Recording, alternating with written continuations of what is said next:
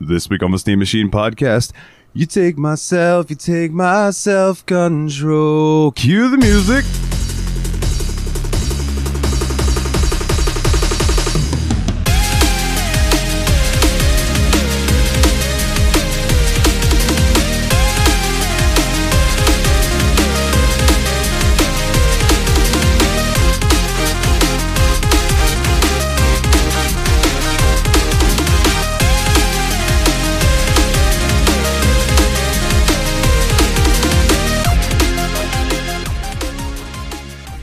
Hey everybody, and welcome back to another fantastic, wonderful, exciting episode of the Steam Machine Podcast. My name is Dalton, and joining me as always are the Destructo Bros themselves, my good buddies. Nate.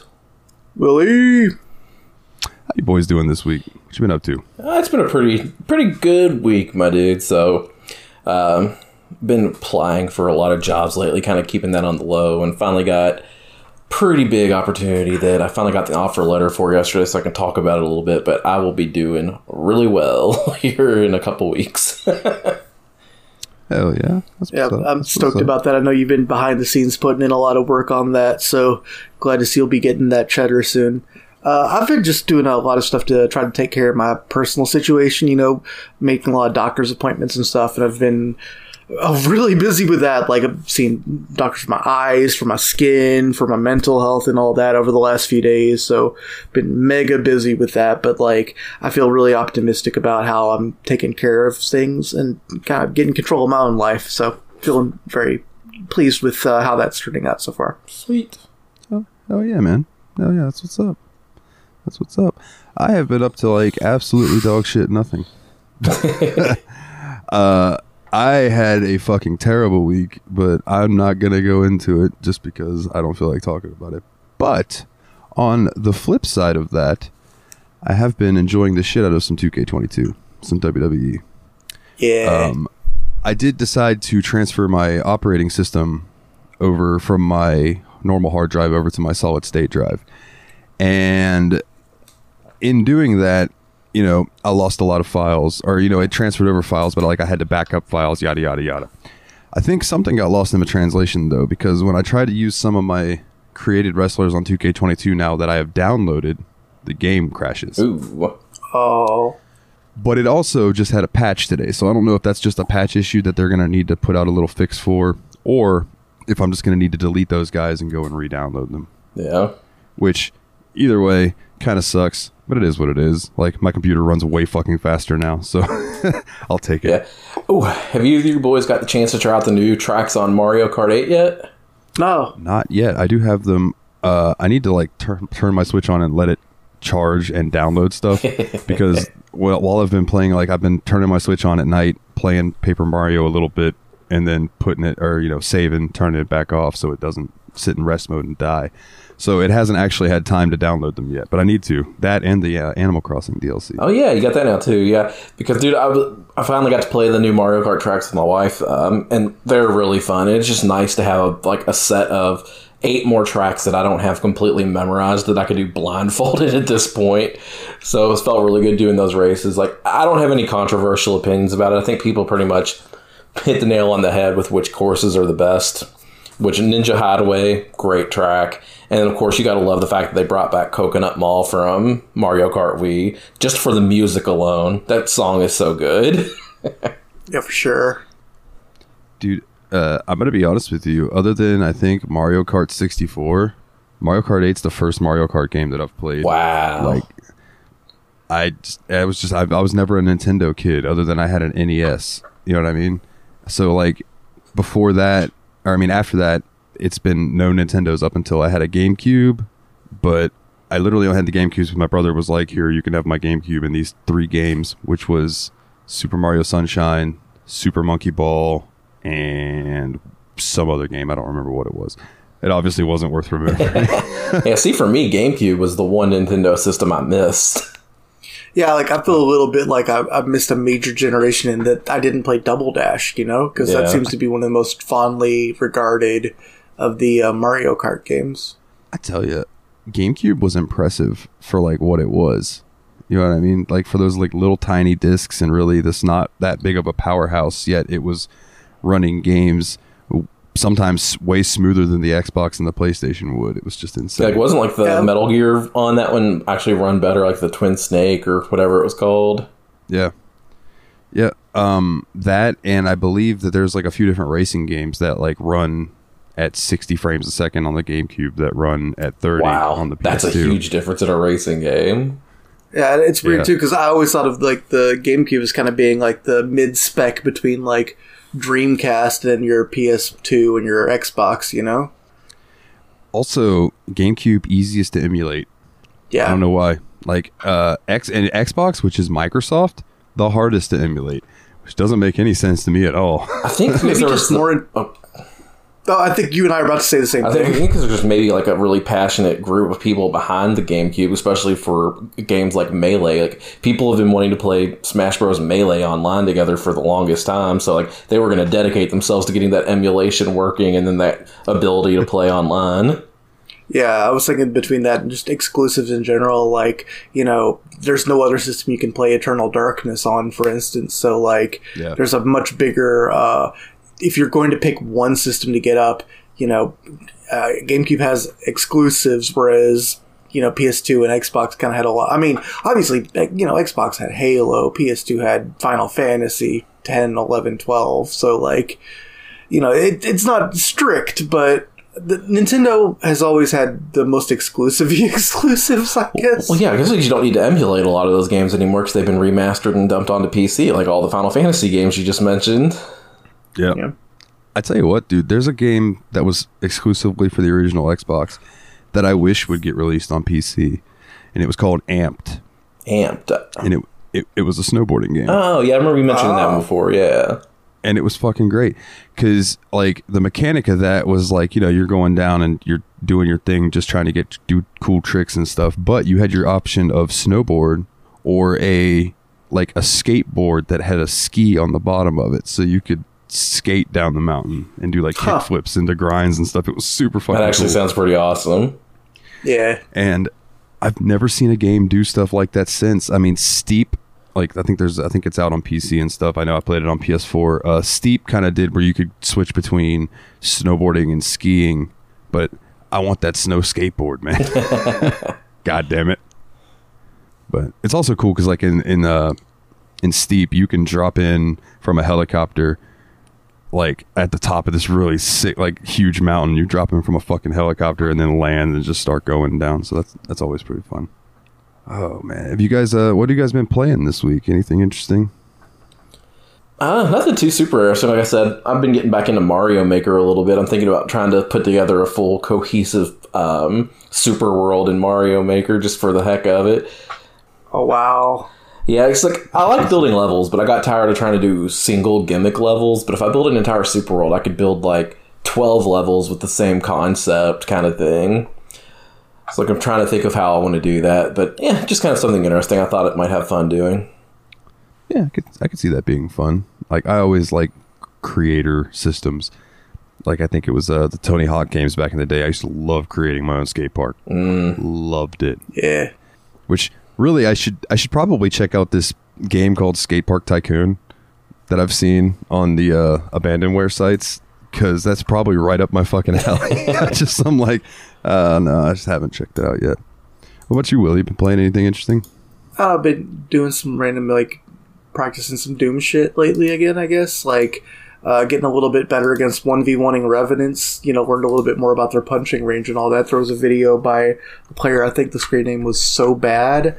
I'll have to look that up, but the guy put out a really cool tutorial on how to handle Revenant, like a very thorough tutorial, including dealing with one, dealing with multiple, dealing with what happens when you trigger their pain chance and how to keep that from causing missile launches and all that, which ended up actually being really interesting. Yeah, I'm not great at it yet, but I'm getting better at manipulating them to stay in melee range, which is more complicated than you might expect. That's what's up. Yeah. That's what's up. I have been going to more comfort games a little bit, too, because, like, I did decide to, the other night, for no good reason, just to do the Path of Pain and Hollow Knight again. Because I felt like playing Hollow Knight. And getting close to the end of Guacamelee on hard mode, because I wanted to get 100% Steam achievements on that. And I will say this, because we didn't play hard mode when we did the episode, it is actually quite a bit harder. I just feel like you die so much easier on hard mode. Is it one of those where they just like double the enemy's attack damage and stuff? That's what I think it is. It's got to be something like that. Yeah, that's how it is. Like when you kick up Dark Souls on the harder difficulties, it's like those little enemies will start just fucking one-shotting you. It's like, god damn. Well, get good, scrub. Yeah, right. Yeah, that's what I always hear. I say, get God, scrub. God mode. Can't die. Hashtag wicked clowns never die. What? Anyways. Yeah, I have been, like I said, I've been fucking around with WWE, been playing some more Lost Ark, sailing the seas, finding random treasure floating around. It's been fun. I thought you uninstalled Lost Ark. I thought you said you uninstalled Lost Ark. I did uninstall Lost Ark. I had to uninstall all my games when I was doing the switchover. Oh.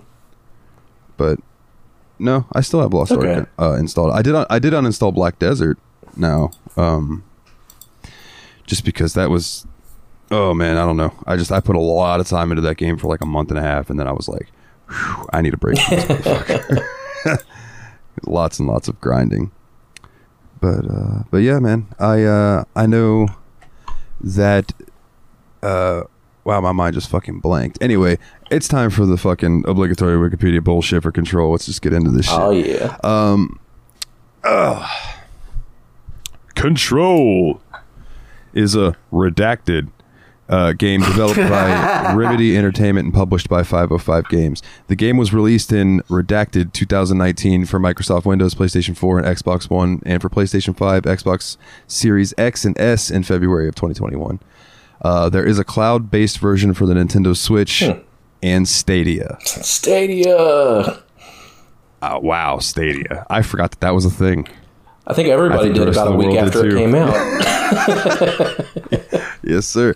I'd be really, really, really quite curious to see how the Switch version of this game runs.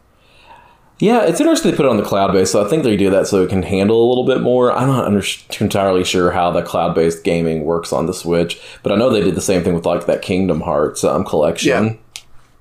Which doesn't make sense because you feel like the Switch should be able to handle Kingdom Hearts no problem, but... That was originally PS2 games, wasn't it? Yeah, well, the HD versions I think were PS3 games. Well, damn. I mean, come on, man. I don't know, bro. I've seen some PS3 games that would probably make the Nintendo Switch sweat. But I think it just depends on maybe like how the game was coded. Hell, I don't fucking know. I think it's the Kingdom Hearts 3 that is the cloud game. I thought the whole trilogy I think it was the whole cloud base, but I might have just been because of limitations of 3. Well, I've heard the worst things about the Kingdom Hearts 3 on the Switch. People just say it is fucking atrocious. Oh, it sucks. So the PlayStation Chrono Trigger of its day. Yeah, or what was it 2K19 or 2K20 WWE game that came out on Switch and was just absolutely just ran at like 10 frames a second if there was more than 2 people in the ring. Eesh. Yeah, gotta love it. Anyways, the game revolves around the Federal Bureau of Control, the FBC, which is a secret U.S. government agency tasked with containing and studying phenomena that violate the laws of reality. You play a character named Jesse Faden, who is played by Courtney Hope. And you are the Bureau's new director, and you have to go explore the oldest house. Now, here's something that jumped out to me right at the beginning. Like, as I started to play this game, it hit me. This game's a fucking Metroidvania. It is. Because you can go run around and find all these different places, but motherfucker, you can't get in there until A, you find a key card, like Doom, or B, you have the power that you need to get there. Yeah. Yeah, there's certainly like hallways very early on where it's like, if you even try to walk down them, you just get drained immediately. Yeah, and that comes into with the hiss blocking off the doorway until you have a way to, get past that point. But basically, you just have to like go and find these objects of power, which are. Let's get this out of the way. This game is very, very, very inspired by the SCP Foundation. So objects of power are kind of just like SCPs. Yeah, 100% they are. Yeah. Yeah, so Nate had actually never really read that much SCP stuff before then, but he'd heard us talk about it enough times, and we sent him a bunch of articles this week, and he's like, yeah, this is that vibe for sure. There is an Easter egg that is a direct reference to the SCP Foundation in Control. There's actually two. One is that one of the DLCs is called The Foundation.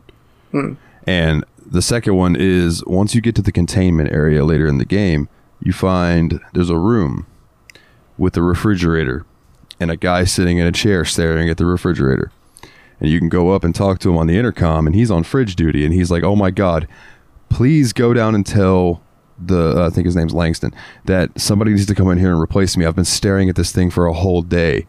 He's like, we can't take our eyes off of it or else it'll freak out. So it's a reference to the original SCP. Yeah. Which is one that you have to keep constant eye contact on. If not, it will kill you. If you blink, you are dead. Yeah, I believe that's number 186. I'm going to have to double check that, but hold on.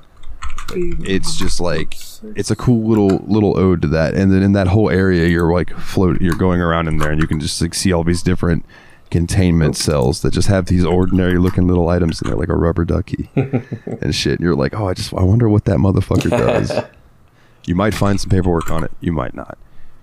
173, I'm sorry. 173, yeah, that's the what you have to look directly at. Now, interestingly enough, that 173 and Weeping Angels from Doctor Who both came out around the same time, but the way the time correlated, they couldn't have influenced one another. So it was just completely coincidence that both of those things are pretty much the same thing, but they were created at the same time by different people.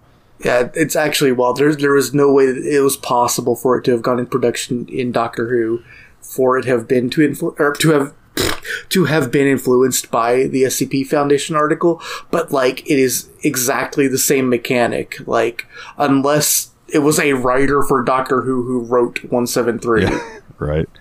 But yeah, I just thought that was a cool little Easter egg. So first impressions of this game, hit me with them. Yeah, dude, I really loved like my first impression of the game. Like, I thought that the bright red that they used in the hallways and everything actually did the job it was meant to do. It was like super spooky, and it did a great job of creating like the atmosphere it was going for. Like, whenever you walk down a hallway in this game, you always feel like you got to watch your back and see what's going on. I thought the character models and the graphics were fantastic. Like, yeah. One thing I'll say is I feel like every character had the same teeth, but other than that. But other than that, I thought they did a really great job. Like, everything looked good. Every character looked like an individual, which I really appreciated. Yeah, and then, like, the game was super story-driven, obviously, but I felt like the gameplay still felt pretty good. Yeah, I think my first, the very first thing I saw when I went into it was just like, I don't know, you come into it, like, so story-driven. You're, like, trying to find out about, you know, the thing that happened to, I guess, what your character's brother was or whatever. But, like, the moment you get in there, like, you're so immediately swept up in everything that goes on that, like, the game immediately goes, oh, you have 10 questions? Now you have 100 questions. Like, the game just, it opens the door so hard the moment you start playing. And, like, the execution in the first couple hours is just it does such a fantastic job of, like, keeping you wanting to move forward into this, despite the fact that you know that you shouldn't be going further into it. So, I think my first impression with it was like, so you walk in as Jesse, and then, you know, you're going through the hallways, and that's when you first meet Ati, the janitor, and he's talking to you. One of the first things I noticed is that Jesse says something to herself in her head, and Ati responds to it. Like, he heard her thinking that. And I was like, okay, but it's not even fucking acknowledged. Mm-hmm. Like, she just acts like nothing happened, right? So he tells you, yeah, just keep going and you'll get to the service elevator. Now, when I ran forward and I went to the service elevator, I'm like, damn, this looks a lot like the place I just came from. So I turned around to go run back to see the place where you first come in to compare how they looked. And there was now a solid wall there after a few, like, minutes down the hallway. And I was like, okay, this game's going to be one of these. All right. So I turned around and I was like, so come to find out, the building itself shifts, and that comes into play a lot later in the game. But it's like an ever shifting building, which I just thought was super fucking cool. And really the whole oh, go ahead. Just even the fact that, like, your character probably shouldn't have been able to find it in the first place, just because it shifts so much that it hides itself from looky-loos and, you know, random people, you know? Yeah, the whole reason that they set up the bureau in what they call the oldest house is because you literally can't find that building unless you are looking for it. So if you're just walking down the street in New York, you wouldn't know it was there unless you were like, man, I'm going to go check out that bureau if you knew about it. And then it would show up to you. That's just fucking cool to me. Like, I wish my house could be like that. Keep just motherfuckers, just stay away. But yeah, as you kind of make your way through the game, it's very much like like I said, it's like kind of like a Metroidvania in a way. And it also reminded me of Souls games in the sense that your control points, which are like your save points, are almost like bonfires in Dark Souls, because you claim the control point and then you can use that to, that's where you go to level up. That's where you respawn when you die. That's where that's your fast travel point, your push in points. Yeah. So I got that vibe from it too. So I was very much like, okay, I can see how this goes. Now that very intro story beat where like you finally go in, you cleanse out that first area where you see the hiss for the first time. What was your guys' experiences like? How did you feel about the enemies, the hiss? I'm trying to think of a way I want to think about that. Because the enemies just seem like... Are the enemies possessed humans? That is my real question there. Like, the ones that you actually have to fight? Or is it just something that's being created by the hiss? Because... earlier on, I definitely got the vibe that it was just, like, possessed zombies. Like, just... No. So the way it is that when they went into this, like, different space, there were these two resonances. One was the Hedron, which is what Jessie sees at her head type thing. Like, that style of thing. And then there's the other one, which is the hiss. And what the hiss does is it like manifests itself into people and then changes them. So they were human at one point. They were people who worked at the bureau who have been infected by the hiss, and they've been turned into the abominations that you see. Yeah, okay, that's kind of what I was thinking was going on. It's just what made the most sense, especially since there are bosses that were named characters that were people that were part of the bureau, so that makes sense to me. I thought they were pretty good. Like, they definitely put off a creepy vibe, but I don't think they stand out incredibly, but I liked them. Like, at first it did kind of just be like, oh, hey, here's basically zombie agents of this federal bureau or whatever, but like over time it did kind of trickle out more interesting forms of the enemy that you fight. Like, certainly the floating explosive ones were very interesting. When you go into the power core and face off against the clog, which you expect to be just like, a clogged pipe, but instead is like a fairly Lovecraftian type of entity. Like, Great and Mighty Pooh. Yeah, shit just gets really weird really fast, and the fact that it does not feel any need to immediately explain itself is, like, I think one of the greatest strengths of this game. Well, let me go ahead and tell you, sir, that I think that's one of the points of this game, because it doesn't really ever explain much of jack shit. Like, I rolled credits on this, and like I loved every second of it, spoilers, but I just like the overarching thing is that it opens up a lot of questions but never really gives them to you. And I think that that's like kind of the theme of this game is like things that are beyond your understanding, beyond your control. Hey. Oh, he said it. Like, I think that's kind of what they're going for with it. Yeah. I think it does a cool job of like mixing those levels of things too. Like, you're going through collecting all these like, paperworks and documentations and all of that, and like some of the things you read about are objects that are slightly weird or things that are going slightly strange in the building, and then like other times it's like these horrible cosmic nightmares. And like, I don't know, like the fact that it keeps both like X-Files level mystery and then like really cosmic horror and then just like mundane horror, what the hell is going on, like, and it keeps all those in balance, and it doesn't feel like it's shifting mood at all, like, I think is a huge strength, like the synthesis of this, like this horror setting. Like, I think the setting is really what you're going to sell people on with this game. That is the main thing that I think really whips ass about it. Yeah, the oldest house is such a cool place, and I really appreciated the fact that they made so many things destructible. So like when you're having these battles and you throw something, it might hit a little wall pillar thingy and it'll just break that motherfucker. Or if you're running past a desk and you're like, fuck that desk, you can use your melee and just blow that thing to smithereens, which is tremendous. And if you guys haven't had the chance, sprint or do your little dash thing that you get, do it through a window. It's fucking satisfying. I also really liked the gun that you get in this game. Like at first you just have the one style of it. It's called the grip, and that's just your basic pistol. And first and foremost, this pistol is different. It's your first object of power that you find, and basically he who wields the pistol is the director. But if you're not worthy of being the director, you will just like fucking die or something when you touch this thing. So luckily Jesse gets the gun for reasons that I'll get into later. I'm not going to spoil it with you guys, but I am going to put a little section on the end of this so I can kind of talk about the ending because I have my thoughts. But so like as you go along, you get these you build up these points. You can kind of unlock these upgrades to your gun, and there's like the shotgun-esque shot.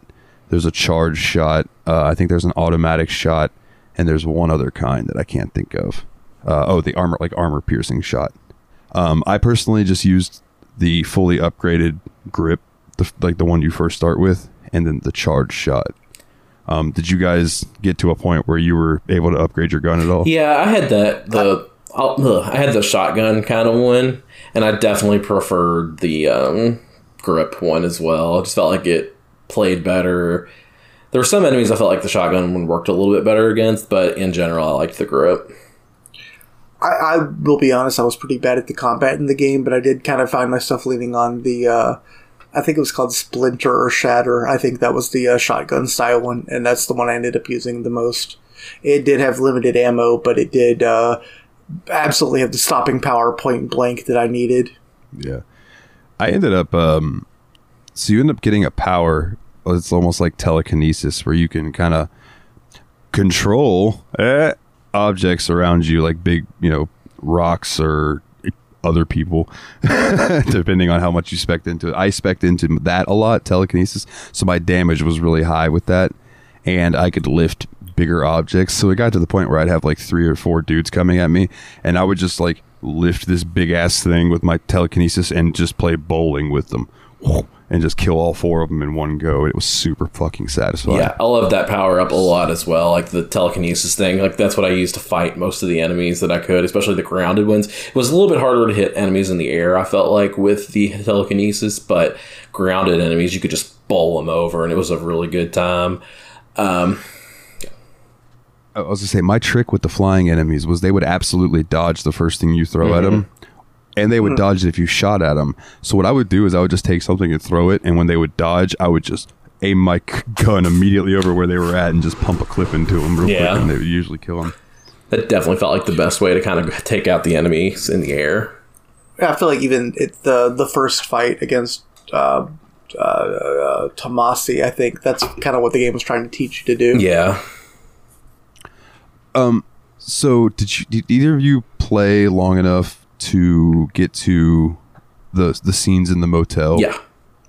The Ocean View Motel. I thought this was such a really cool idea. Like, this is like an area in like liminal space that is beyond space and time, that apparently the more you read about it, it exists outside. Like, they've sent like agents to Nevada to try to find the Ocean View Motel, even though the agents are like, by the way, we don't think that the Ocean View Motel will exist in a state that doesn't border the ocean. To me, that's the most unnerving area, and then the entire game is the motel. I don't know what it is about that fucking motel, but every time I was in there, I had the absolute creeps, like hair on the arm standing up creeps. Absolutely. It's there's this concept of the liminal space. It's something that's between two places. It just feels wrong to be there. It's like being at a mall or a school after the doors have been shut. for the night and you're just all alone in something. There's supposed to be things going on. It's like being at a Motel 6 at midnight and there's no one else there, but you've got to go pick up some ice, but it's an empty place that should be full of life. Like, I don't know, it's creepy in this really awesome way, and I think that's one of the things I think this game did so great at, is synthesizing all these really interesting horror settings. I mean, this was one of the most effective ones, I felt like. Yeah, and they would kind of interspace puzzles in there too, which I liked. Did y'all get to the point where you saw the clock puzzle in there? No, I think that's past me. So you'll get to a point, and this isn't a huge spoiler, but like you'll get to a point where you'll hit that bell and the first door will open, and there's a clock in there that's just sitting there. And it took me a while to figure out what I had to do, but if you go back to where you hit that bell, there's a clock sitting on the desk that's at a certain time, and you have to go into each of those rooms and spin the clock's arms. I almost called them hands. Are they hands? The hands of a clock? Yeah, hands of a clock. Okay, the hands of a clock. I had to spin them until it gets to that time, and it's at least there's a little leeway. You don't have to be exact because it's like a timing thing where you have to press A and then it stops. So, but luckily I got it close enough and then it lets you through. But man, doing that while like sometimes you'll just, and I played with this with headphones on, so like I would just be hearing like these weird little tiny faint screams outside of the motel and stuff, and I'm like, fuck, I just want to get out of here. I just want to get back into the old house where everything's shifting around and I don't have any sense of knowing, fuck this motel. Yeah, like that's the thing about this game too. I think sound design is incredible, and it's definitely meant to be played with headphones on, because it'll throw little sounds at you through. They're very quiet, but you can tell they're there, and you're like, oh crap, I don't like this. I love the design of the oldest house, because even when you're in like the main the main government run areas of it looks like this like brutalist Cold War bunker that's like also an office building at the same time, and like I don't know, like it's just the settings are so good. Like you had all this stacked concrete and all that, and it's like this place is clearly designed to live through the Cold War and all that, but you're like, there's a weirder and stranger war that this place was built for. I don't know. It just, the setting is so good. I also would like to comment on the fact that this might be the prettiest game that we've played for this show. Period. Yeah. Like, this game's lighting is fucking incredible. And especially if you run ray tracing with the DLSS to do the resolution scaling to make it run at 60 frames a second, even with ray tracing on. Jesus fuck. There was a time where I was in this long hallway and I was watching a projector thing, like you'll randomly find, where it's like the doctor talking to you about the object of power. Behind me, all the way at the other end of the hallway, was a portrait of Jesse as the director. And I could see the reflection of the projector image clear as day all the way back into that fucking thing. And I was like, Jesus Christ, that's ridiculous. Like, and just the reflections on the stone floor is just incredible, dude. Like, that shit is wild to me, how good it looked. Yeah. And also, it blew me away 1 hour into the game when I ran into my first portrait of Jesse as the director, because it's like, everything about this game is just, I don't know, it reminded me of Eternal Darkness in a way, where it's like, this is not what should be happening here, but I'm immediately hooked in. I want to know more about this plot. Nate, Go on, Nate, I'm sorry. I don't remember. Go ahead. Oh. Shit. No, it was good. I very much got some like X-Files influences in this too, with the, like you're saying, nothing is what it seems. You know what I mean? It's like question everything. Trust no one. Situation. Trust no one. I mean, even the direction, like the if you go to the hotline and you see the FMV of, the former director, like that's so lit in this very cigarette smoking man type of way, Yeah. Now, did you guys get any to the point where you were getting like where Jesse would have these weird like head things where it would flash to her in her head and it would show her kind of thrashing about a little bit? I Can't say that rings a bell. No. Well, okay, so I didn't even realize this until I watched the video afterwards. That's how well they did it. There are parts of that are interspersed where they're using the real actress, Courtney Hope. Like, it's really her, because like that character design, like Jesse's face, all of that is designed like Courtney Hope. And they would use real, like her real face in these little things, and then it would transition into the gaming face, and I never knew the fucking difference. Yeah, they did a really cool job of like mixing FMV and like game graphics in really interesting ways, I thought. Yeah, because like the projections, like I was talking about, when you find those are real. Like that's a real dude on there talking to you. The guy played Dr. Darling. That's like very obviously FMV. Which I loved those, by the way. For some reason, like I did too. It gave me very much like Portal-ish vibes, like 100%. Very yeah. Another thing I really enjoyed, which I don't think you guys would have seen yet, I think they're called the Trench Kids or the Trench Box Kids or something like that. You'll come across these little CRT TVs and it'll just play like these little skit shows with these little puppets. And you want to talk about fucking unnerving? It's almost like think Don't Hug Me, I'm Scared. Like that style of like make you feel when you're watching them. But they're just these little clips that you can just stand there and watch. And then when it clicks off, I was always expecting to see something behind Jesse in the reflection of the TV, but no. One thing I really loved about this game too was like it made you feel like you were discovering things that you shouldn't have been at certain times. Like I remember when I found like the object that was the merry-go-round horse that gives you the dash ability. Like the way they had that designed, it made it feel like you were going off the actual beaten path to find it a little bit. And I really enjoyed how like once you got in there, like it did like all the building shifting stuff, or like you found the area or whatever. I thought that was a really cool way to handle that. And that's like, I love that section a lot. I believe that there's a power or two that you can beat this game without going to get, and one of them I believe is the shield power. So there are some stuff that's kind of like off the beaten path for sure. And I like how, but like you're saying, even the stuff that you're meant to find feels like that, which is really cool. That it's kind of just placed to the side almost, but after a couple hours, it does feel like it opens up a lot. Yeah, and once you get the levitate ability, eventually, like it opens up even more as far as finding secret places and stuff. And as far as collectibles go, this game sated me for that because there was like a lot of things to find and read. There were so many things to find. Funny little notes and like I don't know, like all the little like God, like people complaining about their toilet being caught in a shift of the building, like just little funny things like that you run into, like looking at memos here and there. Like it's so great. While it's on my mind, I would actually like to talk about the people who made this game a little bit. Remedy. Sure. So they're a Finnish game developer out of Espoo. I'm sorry if that's not how you pronounce it, but that's totally how it's spelled, is Espoo. The notable games this studio has done is they did the first two Max Payne games. Okay.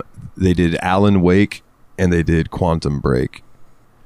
And there's actually a DLC that ties in Alan Wake with Control, that they're in the same universe. So I thought that was pretty cool too. But Remedy, dude, like Max Payne, I don't know if you guys have played Max Payne. No. I played that game way before I should have. Like when I was younger, there's some fucking freaky shit in Max Payne. Those games are really fucking good though. I wonder how they hold up. I have them on Steam. I will report back. There you go. But that was like Max Payne was the first game that I can remember where like when it was a third person shooter, but you could do like the dive and it would slow down time, and you could do your shooting while time was slowed down, and it just made you feel really cool. And it also had a grandma that blasts somebody with a shotgun for trying to break into her apartment, which is just hilarious. So there was a time where I thought the phrase bullet time originated with the Max Payne games. I don't think that's actually true. I think it originated with the Matrix movies, but the first time I heard it was when it was being used to describe the Max Payne games. Let's see. What other notes do I have? Well, I was kind of curious about this because we said a lot of things that were super positive about this game. I don't think we've said a lot of any negatives we might have with the game. Did y'all have any things that you found kind of frustrating or things that you did not like? I'll be honest, I had a pretty big problem because I installed this game to my external hard drive instead of my SSD, and I did have some issues with load times, like the combination of load time and then trying to get back to where I was after I died meant it was a pretty frustrating experience whenever I did get killed. Yeah, I actually completely agree with that. Checkpointing was probably my biggest issue with the game, because I remember I did something and I ended up losing about 20 to 30 minutes of progress at one point, and that really irritated me a lot, like to the point where I stopped playing for a few days. Word. No, I didn't have any complaints. Straight up, like I found nothing wrong with this game, and I don't know. I didn't die all that often in this game either, but I don't know if that's just because I'm more used to third-person shooters, maybe. Yeah, I'm really not used to this genre at all, and I think I played it pretty badly. Like, it took some help to get me through some of even the most basic fights, so I'm going to admit that, like, I just played this one really bad. Yeah, it happens, man. It happens. I also did get lost one time while playing the game, like, you know, the kitchen area where you're, like, by, like, all the dining area and everything, and there's a big hole in the ground that you're supposed to go down into. I thought that was just a trap. Yeah. So like I ended up walking around this kitchen area for like a good hour and a half trying to figure out where I was supposed to go. And in the meantime, the game kept sending like, and I don't know if this was a part of the game, but it kept sending bigger and tougher enemies at me. Like I was getting these crazy enemies that I could not even kill because I was in that area so long. So I think it's trying to push me out of that area. And eventually I did jump down the hole, but until that point I was like, what the hell am I supposed to be doing? There's like I think 2 or 3 instances in the game where you have to just kind of jump down a fucking hole. One of them is when after you get levitate though, and you jump, it's a fucking long fall, and then you just kind of pop levitate and float down at the end. But yeah, it was another thing where I kind of looked at it and I turned around and I looked at the enemies I was fighting, and I was like, well, this is going to go one or two ways, so I just hopped Yeah, out. that's what eventually came to me, too, but it took me a long time to make that decision. Like, I kept running, barely killing something, getting a little bit of health, and like eventually I was like, I have to jump down this hole. I don't have any other idea of where to go at this point. There is one spot of the game I want to talk about. Eventually you get, and this is towards the end, but like you get to a point where you go to this thing called the ashtray maze. I found the ashtray maze. I definitely walked through it. Okay, so the ashtray maze, once you find that, you can run through it and it'll spit you back out at the beginning. And it'll do that on an infinite loop until later in the game. You have to go through there for something, and Ati tells you to come see him, and he gives you something that helps you get through there. And dude, that in itself was the coolest fucking part of this entire game, was the ashtray maze. It's how do I describe it? It constantly shifts around you as you're running through it, and just things are happening. This fucking metal song is playing by a band that's actually from the Alan Wake game. It's like a band that's in that universe is playing like while you're going through, and it's just like this hard rock heavy riff, and it's just fucking awesome, bro. It's like 10-15 minutes long of you just running through being an absolute badass throughout this whole fucking thing, and it is just super fucking satisfying. And it was visually, I can't even describe how visually cool it was. It's just like one of those things that, like, if you're listening and you don't feel like playing this game, go YouTube the ashtray maze or play it and get up to that point at least, because it is probably one of the cooler things I've seen in video games in a long time. So you guys got anything else before I know? Like I said, I'm going to do a little spoiler section at the end, but I can see that Willie is half asleep right now, so like I'm just curious if you guys got anything else, you just want to go ahead and rate it. I think I threw about my main thoughts down there for you, bud. Okay, so if you were going to give this game a rating out of 10, what would you give it? Yeah, I think it's a super solid game, and I'm definitely going to continue playing it off and on for a little while. I don't know why. Sometimes it just takes me a while to beat these games that we have. Like, I finally beat Doom 2016 a couple weeks ago, so hopefully I'll get around to finishing this one as well. But from what I played, I thought it was wonderful. Like, the presentation and atmosphere are all fantastic. Like, I definitely want to give this game a 8.5 out of 10 SCPs. Okay. What about you, Will? I have not got the clearance to fully rate this game. I will simply acknowledge that it is a Keter class Cognito hazard. All right. I don't hand these out often, but I'm about to right now. This game gets a 10 out of 10. Straight up. And I don't think I'd ever say that about a fucking Metroidvania game. But this game is fucking... It was exactly what I was looking for. Like, I've been wanting to play this game like since I discovered SCP stuff. So then, like, when we did the show, and I've just been waiting for it to come up, and I was like, no, you know what? Fuck that. I'm gonna pick it because I want to fucking play it.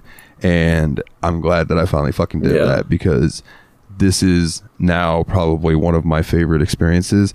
And on the wiki, it says that sometime in 2021, a Control sequel was kind of teased and announced. So I look forward to it. If that comes out, I will probably get it on day fucking one. Nice. Hell yeah.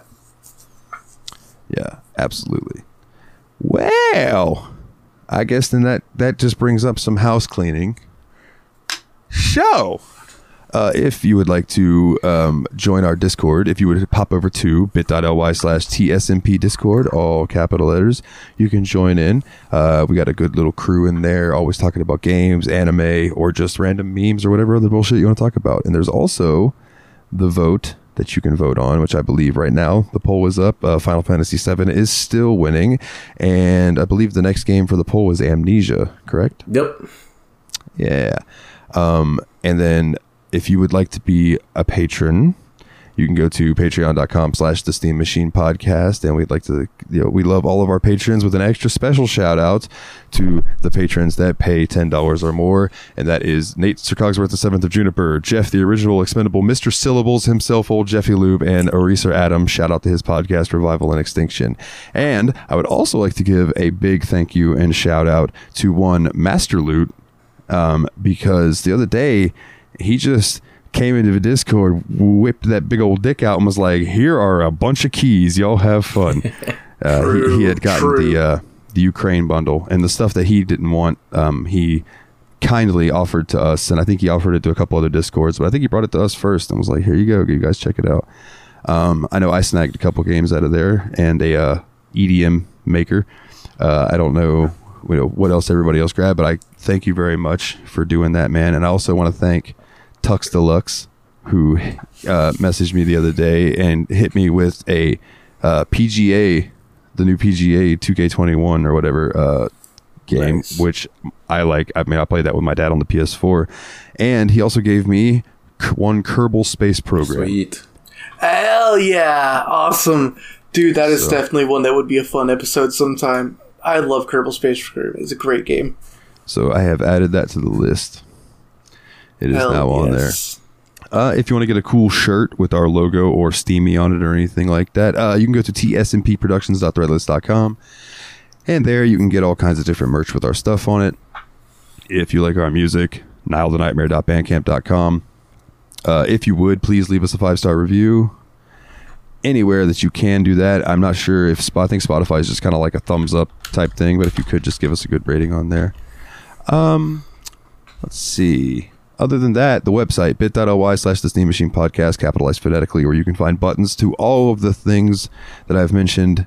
And the buttons will have links that take you there. As also, that includes one Turtle Bear Man's Twitch, so I will turn it over to him and let him plug his stuff. Hey guys, yeah, you can find me probably not this week because I'm going out of town this weekend, but you can find me on Twitch at twitch.tv/TurtleBearMan. Recently got a new personal best in Super Mario Bros. 2 speedrunning, so it's been a pretty good time. Just playing other fun NES games. Also beat Mega Man 4 for the first time ever, so that was pretty cool. Woo! Yeah! So come check me out there on Twitch, or also on TikTok and Twitter at TurtleBearMan.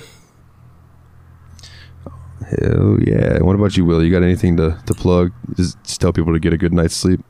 I was literally going to say just rest well. Have a good night.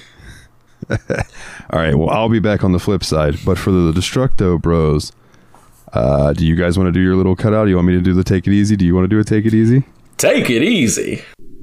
Come in, gather round. I have a story for you children. A story of control. It starts in a town, an ordinary town that they actually called Ordinary. And two children that lived in Ordinary, named Jesse and Dylan Faden, found a projector in an old dump. But this projector was no ordinary projector. This projector opened a portal to another world that granted Dylan and Jesse access to Polaris. But it also introduced them to a world of pain and suffering that was a form of something they did not know, nor could they comprehend. But Polaris helped them shut that and turned off the projector. This is when the Foundation came into play. You see, the Federal Bureau of Control, they came and seized the projector. They seized Dylan Faden. But Jesse escaped. And Jesse spent her whole life looking for her brother. And now, with the guidance of Polaris, it had led her to New York City, the oldest house, the center for the Federal Bureau of Control. When she enters, there's something just not right about this place. And she stumbles upon a man whom have shot himself in the head with his own pistol. The nameplate on the desk read, Director Trench. When Jesse picks up the pistol, she gets contacted by a force that only can be described as otherworldly. The Council. They grant her the position of director. They grant her the power to wield this weapon, this tool, this object of power. And she uses this to take on the force that is taking over in the Federal Bureau of Control's, the oldest house. She refers to it as the Hiss, and Hiss they do. She helps people out throughout the Bureau, doing things directors would do, solving problems, nipping things in the bud before they become problems. But all the while, she has a true mission here. Find her brother Dylan. Find out what happened to Dylan Faden. Through gaining the trust of people, she finds that Dylan is held in this very building. She asks to see him. She goes to the room he's kept in, but he has escaped. You see, Dylan has been tainted by the Hiss. He did not have the protection of the Hedron. He did not have the link to Polaris anymore.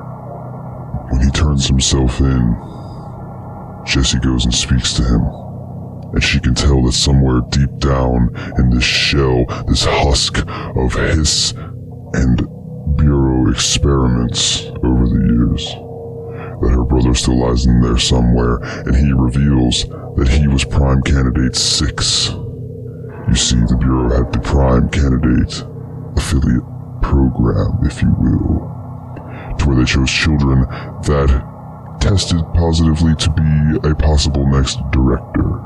1 through 5 obviously were failures, but Prime Candidate 6 was Dylan Faden, and he reveals to Jesse that there was a Prime Candidate 7, and it was her. As she goes to find Polaris, who is leading her to where she is being kept inside of this very building, Jesse stumbles upon a tack board with pictures posted upon it.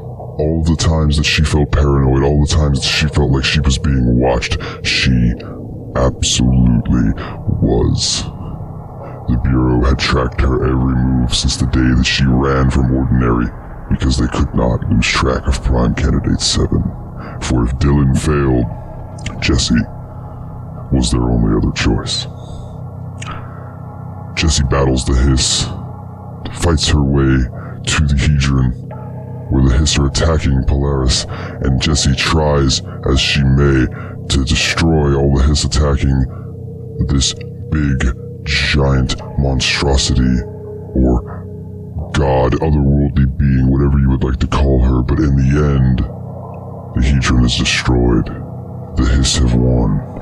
Polaris is no longer linked to Jessie, no longer giving her the protection from the Hiss. The Hiss take over Jessie's mind, and red seeps in as she slowly recounts the words that her brother repeated over and over and over, and the credits roll, and they keep rolling, and they change, and they distort, and they flicker, and they melt away, because this is not the true ending. Next you find Jessie standing in front of a board with menial tasks that she must do. She is now a lowly new hire in the Bureau. And as you complete these tasks, you start to remember. And the more you remember, the more you realize that what you are doing is just in your head, and this is nothing but a dream. Jessie, this is nothing but a dream. Wake up. Wake up. Wake up. Once she awakens and discovers the power of Polaris is still inside her, she finds what she's been looking for. She finds the projector with Dylan inside of it, trying to merge with the Hiss into maybe a giant being of destruction. And she gets there. Jessie arrives, fights her way through the waves and waves of Hiss, and makes it to her brother, and is able to save him in a final stand against the enemy. Well, Jessie was able to close the portal. Jessie was able to cleanse the projector. Sadly, Dylan Faden is left in a coma and on constant medical attention. But Jessie is now the director of the Bureau. She has embraced it. Director Faden will cleanse the old house of the Hiss, but I believe she's needed in reducted. Seuraavaan kertaan asti ottakaa rauhassa.